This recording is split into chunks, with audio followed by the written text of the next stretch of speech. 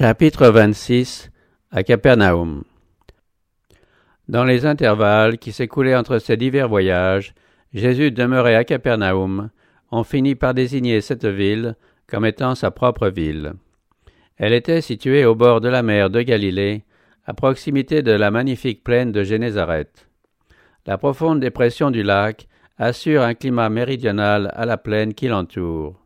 Au temps du Christ, on y voyait prospérer le palmier et l'olivier. Il y avait des vergers, des vignes, des champs verdoyants, une abondance de fleurs variées, le tout arrosé par des ruisseaux descendant des hauteurs. Les rives du lac et les collines voisines étaient émaillées de villes et de villages. Le lac était couvert de barques de pêche. Partout, une vie active. Capernaüm convenait comme centre d'activité pour le Sauveur. Situé sur la route qui va de Damas à Jérusalem et en Égypte, ainsi que vers la mer Méditerranée, c'était un lieu de passage très fréquenté. Des gens venant de différentes contrées passaient par la ville ou s'y arrêtaient au cours de leur voyage, pour s'y reposer. Jésus y rencontrait des personnes appartenant à toutes les nations et à tous les rangs, des riches et des grands, aussi bien que des pauvres et des humbles, et de là ses enseignements étaient transportés dans d'autres pays et dans beaucoup de familles. On était poussé à étudier les prophéties, l'attention se dirigeait vers le Sauveur, et le monde apprenait à connaître sa mission. Malgré l'action intentée contre Jésus par le Sanhédrin, on attendait avec anxiété la suite de sa mission. Le ciel tout entier éprouvait le plus vif intérêt. Des anges ouvraient la voie devant son ministère, remuant les cœurs et les attirant au Sauveur. À Capernaüm, le fils de l'officier qui avait été guéri était un témoignage rendu à la puissance du Christ. Le fonctionnaire et sa famille affirmaient joyeusement leur foi. Quand on apprit l'arrivée du Maître, la ville entière fut émue. Des foules accouraient en sa présence. La synagogue fut tellement remplie le jour du sabbat que beaucoup de personnes durent s'en retourner sans avoir trouvé une place. Quand on entendait le Sauveur, on était frappé de son enseignement, car il parlait avec autorité. Il les enseignait comme quelqu'un qui a autorité, et non pas comme leurs scribes. L'enseignement des scribes et des anciens était froid, formaliste, comme une leçon répétée machinalement. Chez eux, la parole de Dieu était dépourvue de puissance vitale. Ils lui substituaient leurs propres idées, leurs traditions. Aucune inspiration divine ne venait remuer leur cœur ou ceux de leurs auditeurs pendant qu'ils expliquaient la loi au cours de leur service habituel. Jésus ne s'occupait nullement des sujets discutés par les Juifs. Son rôle se bornait à présenter la vérité. Ses paroles répandaient un flot de lumière sur les enseignements des patriarches et des prophètes, et les Écritures prenaient l'allure d'une révélation toute nouvelle. Ses auditeurs n'avaient encore jamais aperçu auparavant la signification profonde de la parole de Dieu. Jésus se plaçait au niveau de ses auditeurs et montrait que leurs problèmes lui étaient familiers. Il faisait ressortir la beauté de la vérité en la présentant de la manière la plus directe et la plus simple. Son langage était pur, distingué, clair comme le cristal. Sa voix faisait l'effet d'une douce musique sur ceux qui étaient habitués à la voix monotone des rabbins. Malgré la simplicité de son enseignement, il parlait comme ayant autorité, ce qui établissait un contraste avec l'enseignement donné par d'autres docteurs. Les rabbins s'exprimaient avec des doutes et de l'hésitation, comme si les Écritures étaient susceptibles d'interprétations opposées. Leurs auditeurs étaient dans une incertitude croissante. Mais Jésus enseignait les Écritures en leur attribuant une autorité indiscutable. Quel que fût le sujet, il le présentait avec puissance, et ses arguments étaient irréfutables. Il était plus fervent que véhément. Il parlait comme ayant une tâche bien définie à remplir. Il mettait en lumière les réalités du monde éternel. Dieu se trouvait révélé dans chaque thème. Jésus s'efforçait de rompre le charme qui retenait les hommes absorbés par les choses de la terre. Il montrait les choses de la vie dans leur vrai rapport, les subordonnant aux intérêts éternels, sans toutefois en méconnaître l'importance. Il montrait comment le ciel et la terre sont reliés l'un à l'autre, comment la connaissance de la vérité divine prépare les hommes à mieux accomplir leurs devoirs quotidiens. Il parlait comme quelqu'un à qui le ciel était familier, conscient de ses rapports avec Dieu, ainsi que de son unité avec chaque membre de la famille humaine. Il variait ses messages de grâce de manière à s'adapter aux besoins de ses auditeurs. Il savait fortifier par la parole celui qui était abattu, car la grâce était répandue sur ses lèvres pour lui permettre de dévoiler aux hommes les trésors de la vérité, et cela de la manière la plus attrayante. Il abordait avec tact les esprits influencés par des préjugés et gagnait leur admiration par des images bien choisies. Il atteignait le cœur en passant par l'imagination. Ses comparaisons étaient empruntées à la vie courante, quoique simples, elles revêtaient une signification profonde. Les oiseaux du ciel, les lys des champs, la semence, le berger et les brebis, tout cela servait à illustrer les vérités immortelles présentées par le Christ. Chaque fois que, par la suite, ses auditeurs revoyaient ces choses de la nature, ces paroles leur revenaient à la mémoire. Ainsi, les comparaisons employées par le Christ répétaient sans cesse leurs leçons. Le Christ ne flattait jamais les hommes. Il ne disait rien qui pût exciter leur fantaisie ou leur imagination. Il ne les félicitait pas de leurs inventions habiles. De profonds penseurs, dépourvus de préjugés, appréciaient son enseignement qui défiait leur sagesse. Il s'étonnait de voir des vérités spirituelles exprimées dans un aussi simple langage. Les plus instruits étaient sous le charme de sa parole et les moins cultivés en retiraient aussi du profit. Il avait un message pour les illettrés. Les païens eux-mêmes sentaient que son message s'adressait à eux. Ses tendres compassions se posaient délicatement sur des cœurs fatigués et troublés. Une atmosphère de paix l'entourait même au milieu d'une foule turbulente d'ennemis irrités. La beauté de son maintien, la gentillesse de son caractère, et surtout l'amour qui se dégageait de son regard et de sa voix, attiraient à lui quiconque n'était pas endurci par l'incrédulité. Sans la douceur et la sympathie qui brillaient dans chacun de ses regards, dans chacune de ses paroles, il n'eût pas rassemblé de si grandes foules autour de lui. Les affligés qui accouraient à lui sentaient qu'il prenait part à leurs intérêts comme un ami fidèle et tendre. Aussi désirait-il mieux connaître les vérités qu'il enseignait. On sentait que le ciel s'était rapproché. On désirait jouir longtemps de sa présence et rester toujours sous l'influence de son amour réconfortant. Jésus surveillait avec un intérêt intense l'expression changeante de ses auditeurs. Les visages exprimaient-ils intérêt et plaisir? Il en éprouvait de la satisfaction. Le Sauveur constatait avec joie que les flèches de la vérité atteignaient les âmes à travers les barrières de l'égoïsme, amenant la contrition d'abord, puis la gratitude.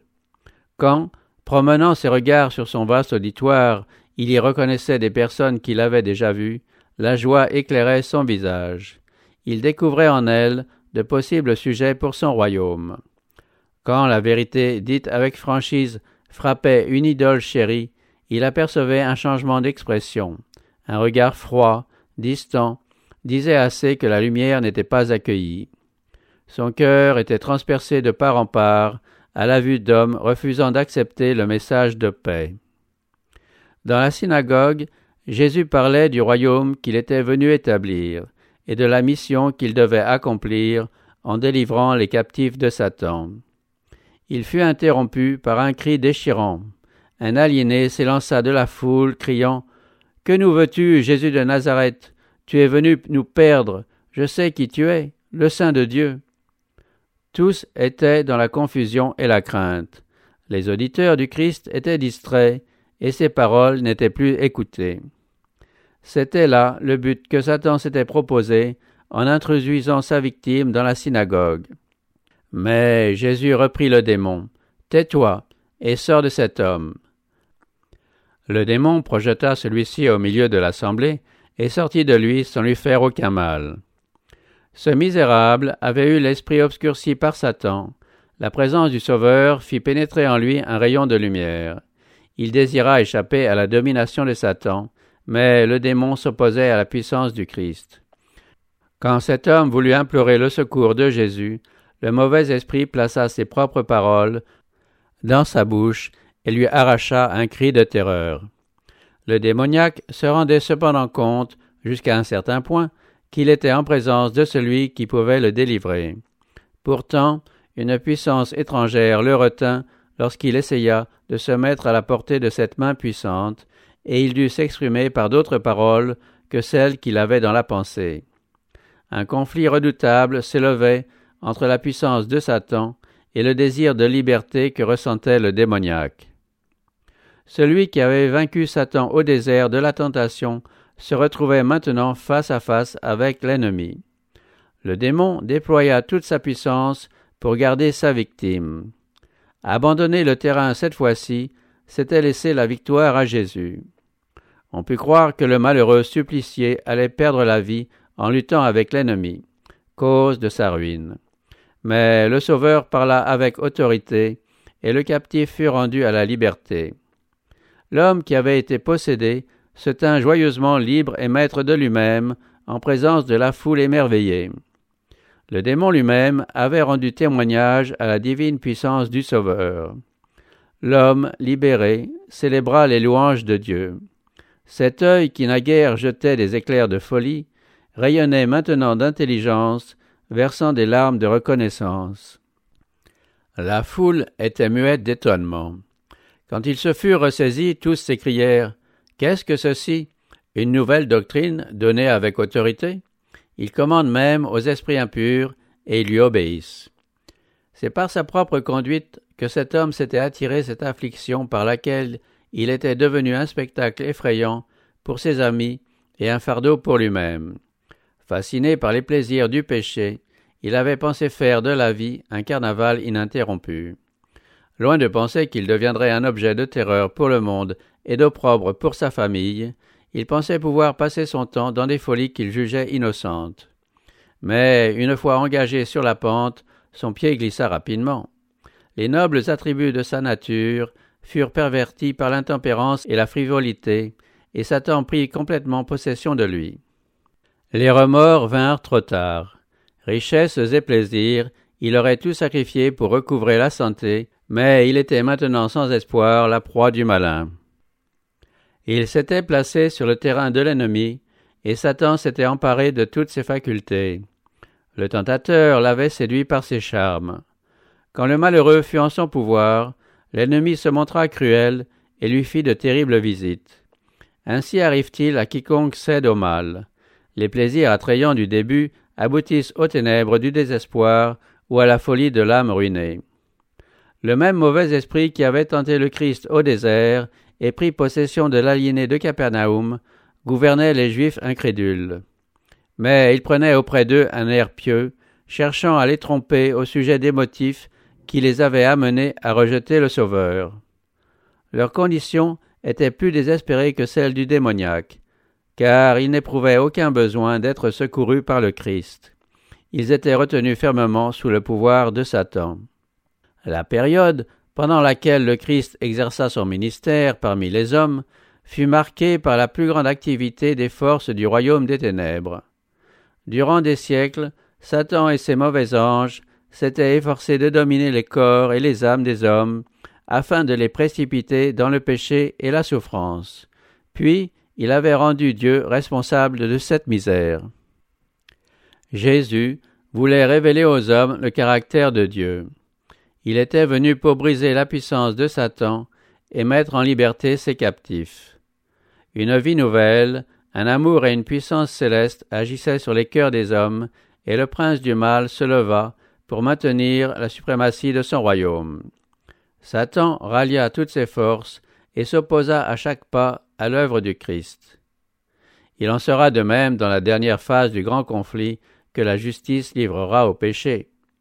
Alors qu'une vie, une lumière et une puissance nouvelle descendent d'en haut sur les disciples du Christ, une puissance surgit des profondeurs pour galvaniser les instruments de Satan. Tout ce qui est terrestre subit alors une recrudescence. Instruit par des siècles de lutte, le prince du mal travaille sous un déguisement. Il se présente sous les apparences d'un ange de lumière aux foules qui s'attachent à des esprits séducteurs et à des doctrines de démons. Au jour du Christ, les conducteurs et les docteurs d'Israël n'étaient pas capables de résister à l'action de Satan. Ils négligeaient les seuls moyens qui leur eussent permis de tenir tête aux assauts des mauvais esprits. C'est par la parole de Dieu que le Christ avait vaincu le malin. Les conducteurs d'Israël, qui professaient enseigner la parole de Dieu, l'avaient étudiée à seule fin d'y trouver des arguments en faveur de leur tradition qui leur permettraient d'imposer leurs ordonnances d'origine purement humaine. Leur interprétation lui faisait dire le contraire de ce que Dieu avait voulu. Leurs spéculations mystiques rendaient obscur ce qu'il avait présenté clairement. On discutait sur des détails insignifiants, ce qui tendait à éliminer les vérités essentielles. Ainsi, l'incrédulité était semée à tous les vents, la parole de Dieu était dépouillée de sa puissance, et les mauvais esprits avaient beau jeu. L'histoire se répète. Beaucoup de dirigeants religieux de notre temps, la Bible ouverte devant eux, et avec des marques de respect pour ses enseignements, ne font que détruire la confiance en la parole de Dieu. Ils s'acharnent à la disséquer, et ils érigent leurs propres opinions au-dessus de ses déclarations les plus catégoriques. Dans de telles mains, la parole de Dieu perd son pouvoir régénérateur. Ceci explique pourquoi l'incrédulité triomphe et l'iniquité abonde. Lorsque Satan réussit à saper la foi en la Bible, il dirige les hommes vers d'autres sources de lumière et de puissance. C'est ainsi qu'il s'introduit. Il se place sous l'influence des démons, ceux qui se détournent des clairs enseignements de l'Écriture et de la conviction que le Saint-Esprit produit en eux. La critique et les spéculations qui se sont donné libre cours, touchant les Écritures, ont ouvert la voie au spiritisme et à la théosophie, ces formes modernes de l'ancien paganisme, et leur ont permis de s'établir même au sein des sociétés faisant profession d'être les églises de notre Seigneur Jésus-Christ. Pareillement à la prédication de l'Évangile, une œuvre se poursuit par l'intermédiaire d'esprits mensongers. On joue d'abord par simple curiosité avec ces esprits, mais on est vite leurré lorsqu'on aperçoit à l'œuvre une puissance surhumaine, et l'on ne peut plus alors échapper au contrôle direct d'une volonté étrangère. Les barrières qui protègent l'âme sont renversées. Plus de digues contre le péché. Personne ne prévoit alors à quel degré de corruption il atteindra s'il repousse la protection de la parole de Dieu et s'il rejette son esprit. Un péché secret ou une passion dominante peut le retenir aussi captif que l'a été le démoniaque de Capernaüm. Pourtant, une telle condition n'est pas sans espoir. Le moyen par lequel le Christ a vaincu le méchant nous est encore offert, c'est la puissance de la parole. Dieu ne s'impose pas à nos esprits, mais si nous désirons le connaître et faire sa volonté, cette promesse est pour nous. Vous connaîtrez la vérité, et la vérité vous rendra libre.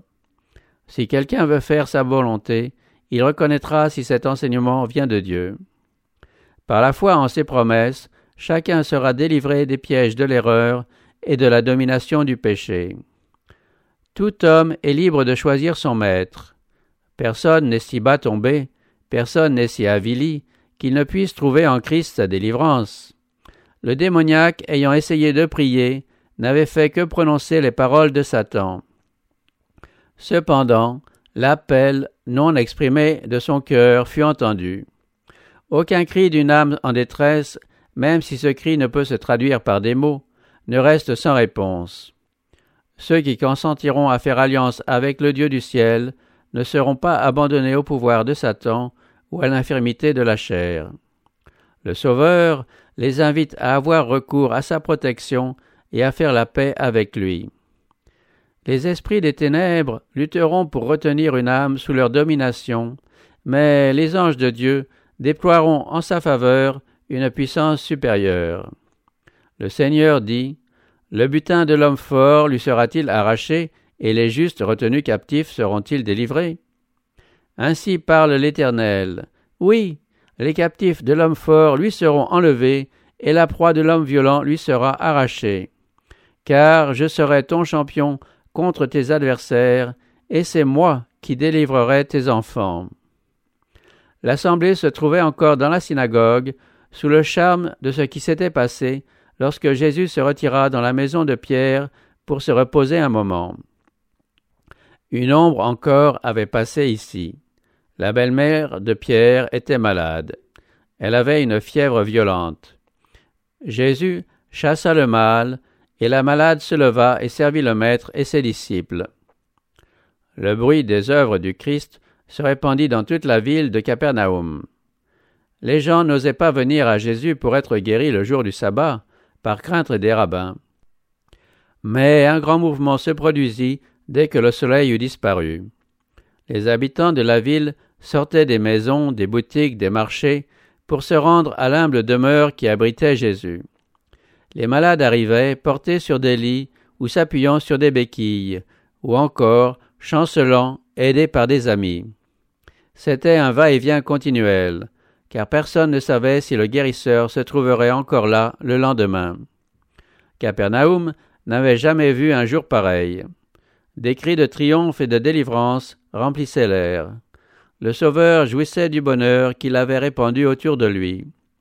À la vue des souffrances de ceux qui venaient à lui, son cœur était ému de pitié, et il était heureux de pouvoir leur rendre la santé et le bonheur.